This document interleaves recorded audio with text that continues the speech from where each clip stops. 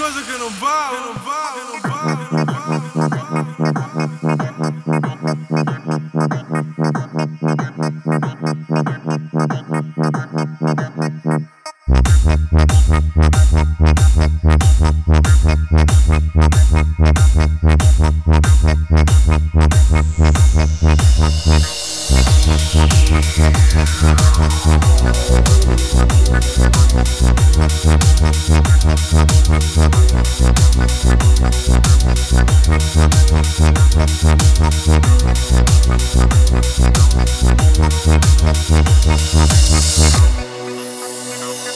c'è nessuno.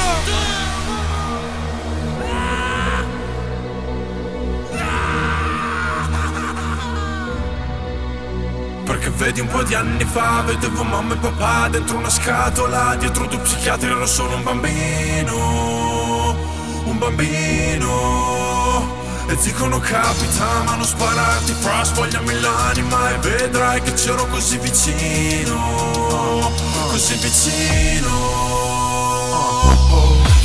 Fa culo questo posto. Non è ancora chiaro il motivo per cui sono qua insieme a tutti questi stronzi che non conosco. Ho sentito qualcuno parlare di insanità mentale, forse qualcuno vorrà fare male a un fra. Ma quale peccato ho commesso per meritare di stare qua a aspettare come un animale in cattività? Mi fa male, la stamina sale, carica il peso alla mia testa. Ora tutta questa gente che entra e resta la prendo per non invitati alla mia non veste. Qualcosa che non voglio, che la mia anima detesta. Appena guardo il nome sul foglio risponde al mio prossimo step. Mio Dio, volete sapere di come hanno ucciso mio zio, di come pa faceva stare male, ma di come ma viveva quando stava fuori città. Il mio cervello va giù e giù, ho risposto alle vostre domande per ore, ormai non ce la faccio più. Datemi un paio di minuti prima di trasalire, fatemi rinsavire, no, perché fatemi così. Anni fa vedevo mamma e papà dentro una scatola, dietro due psichiatri ero solo un bambino, un bambino.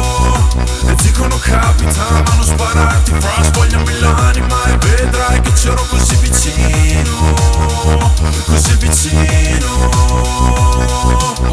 Yeah, that's right, uomo dim. Quando quelle persone sono alla tua porta dim, e sai che sono qua apposta per prendere te e trasportarti in un posto dove il sole non c'è. Che sia l'ospedale o la galera, non rivedrai i tuoi genitori stasera. Perciò chiudi gli occhi e pensa com'era mamma in cucina che prepara qualcosa di caldo. Muore un compagno in cella che non sa stare calmo e si piscia addosso solo perché mamma non c'è. E sai che se le guardie arrivano puniranno anche te. La brutta vita, quella che non vivi senza spacciare. Fra io ho dato 4 anni all'assistenza sociale, sarò preciso, io sono un caso aperto da 4 anni. Una corte di 4 stronzi non mi ha ancora pagato i danni che hanno causato alla mia mente. Vedi questa gente, pensa che ti basti un assistente a risolverti ogni problema di vita. Non sai quante volte l'avrei accoltellato nella schiena con quella matita. Un marcia psycho come papà, ora mi faccio di là, giro coi fra dell'università. Anni fa vedevo mamma e papà dentro una scatola, dietro due psichiatri ero solo un bambino, un bambino.